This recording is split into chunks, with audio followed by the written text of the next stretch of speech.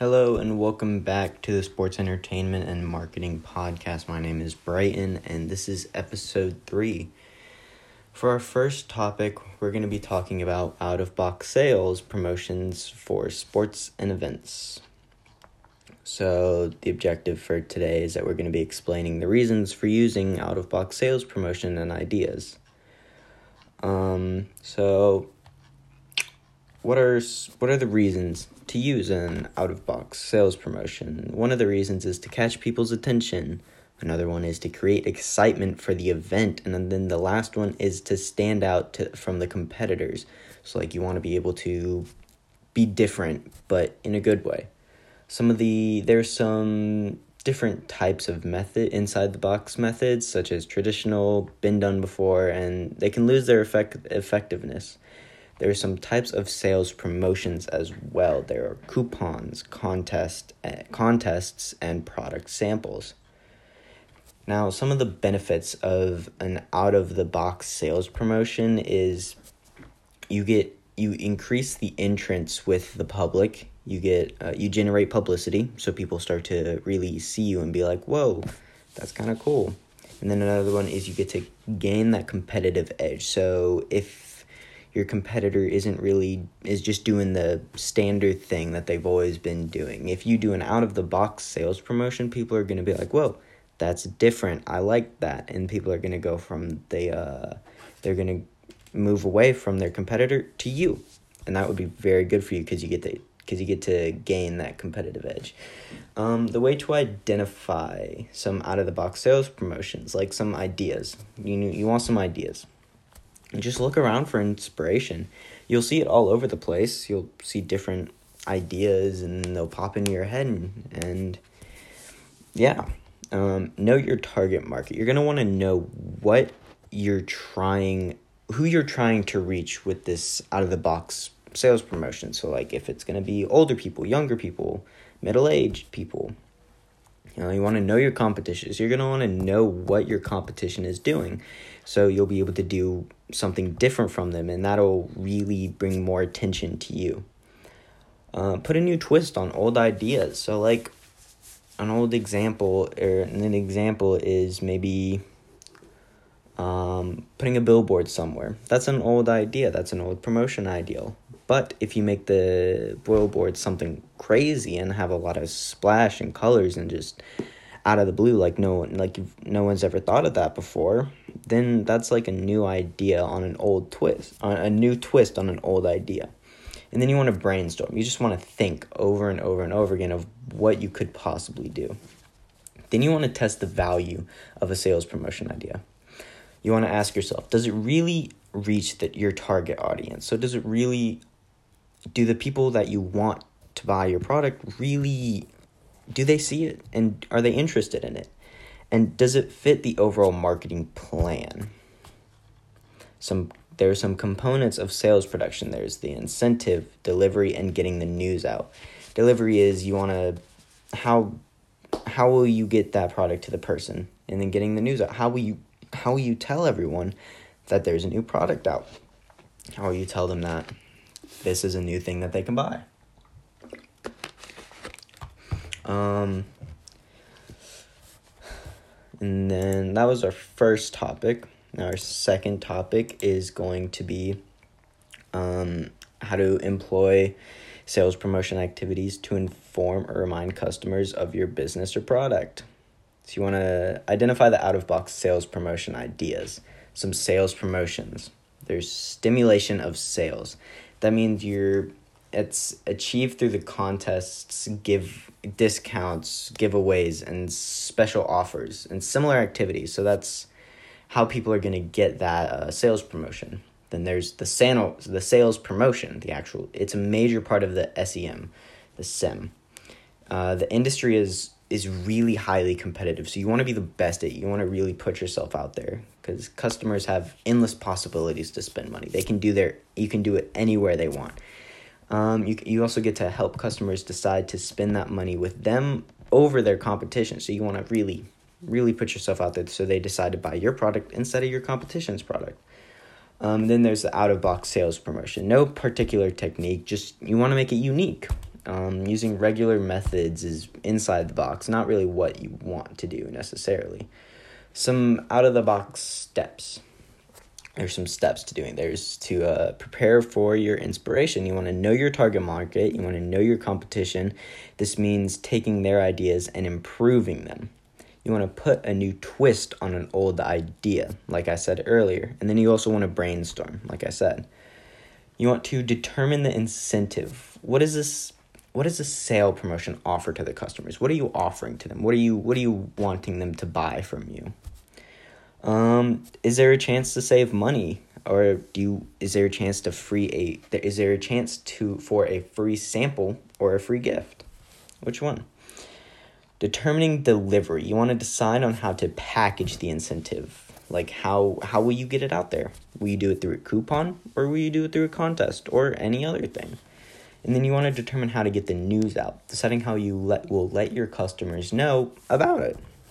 Now, implement ticket sales campaign. There's some ticket pricing strategies. Scaling the house.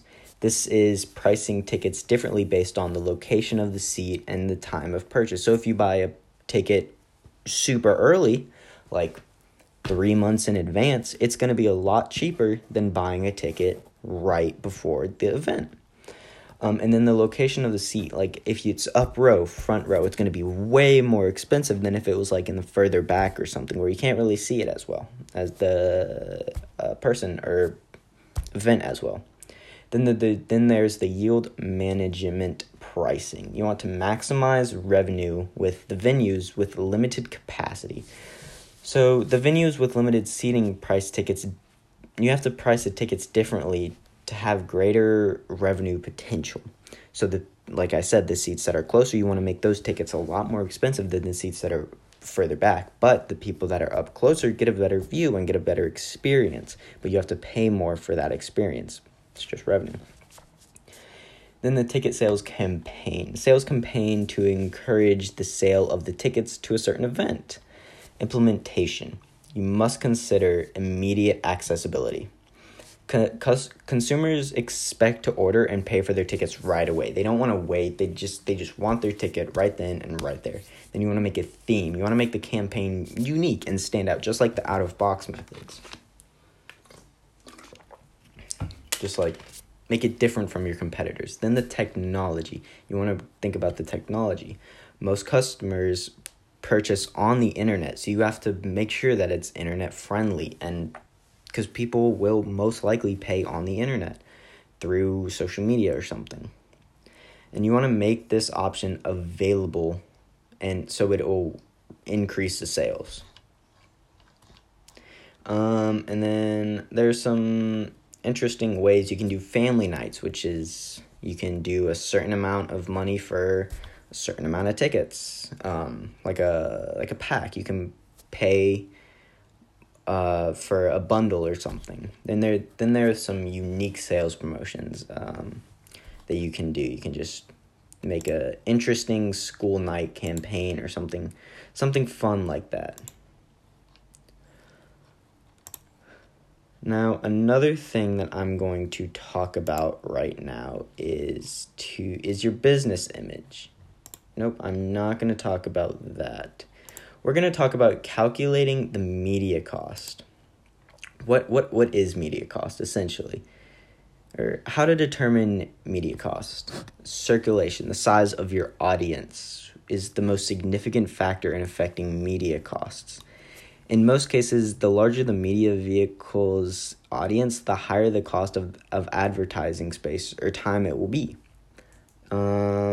Production costs vary a lot across different media, so high-quality TV and magazine ads cost a great deal to produce, more than just some random newspaper like this, while local radio and newspapers ads are relatively inexpensive to produce. And then the preferred location of the ad. You want to do the time of ad, day, night, drive time, whichever one you prefer, whichever one you think is going to be best. You have to do research on that. Then you want to do the position of the ads in print and broadcast media. What shows that what's going to really attract the most attention? Then you want to do your available discounts, the size of the ad, the frequency of purchase, and the dollar volume. Demographic makeup. Narrowly defined audiences demand higher rates. So if you want a smaller target market, you're going to have to pay a little bit more. And then editorial climate. Credibility and prestige may influence customers' reactions to an ad. So if they don't like it, they're not going to like it. Then the reproduction quality. You want to make it the higher the quality, the higher the cost. Now there's some media cost types. There's absolute and relative. Absolute cost. That's the total expenditure for an ad. It's the cost of production. It's the cost for time and space purchased. You want to check rate cards found in standard rate and data services, SRDS.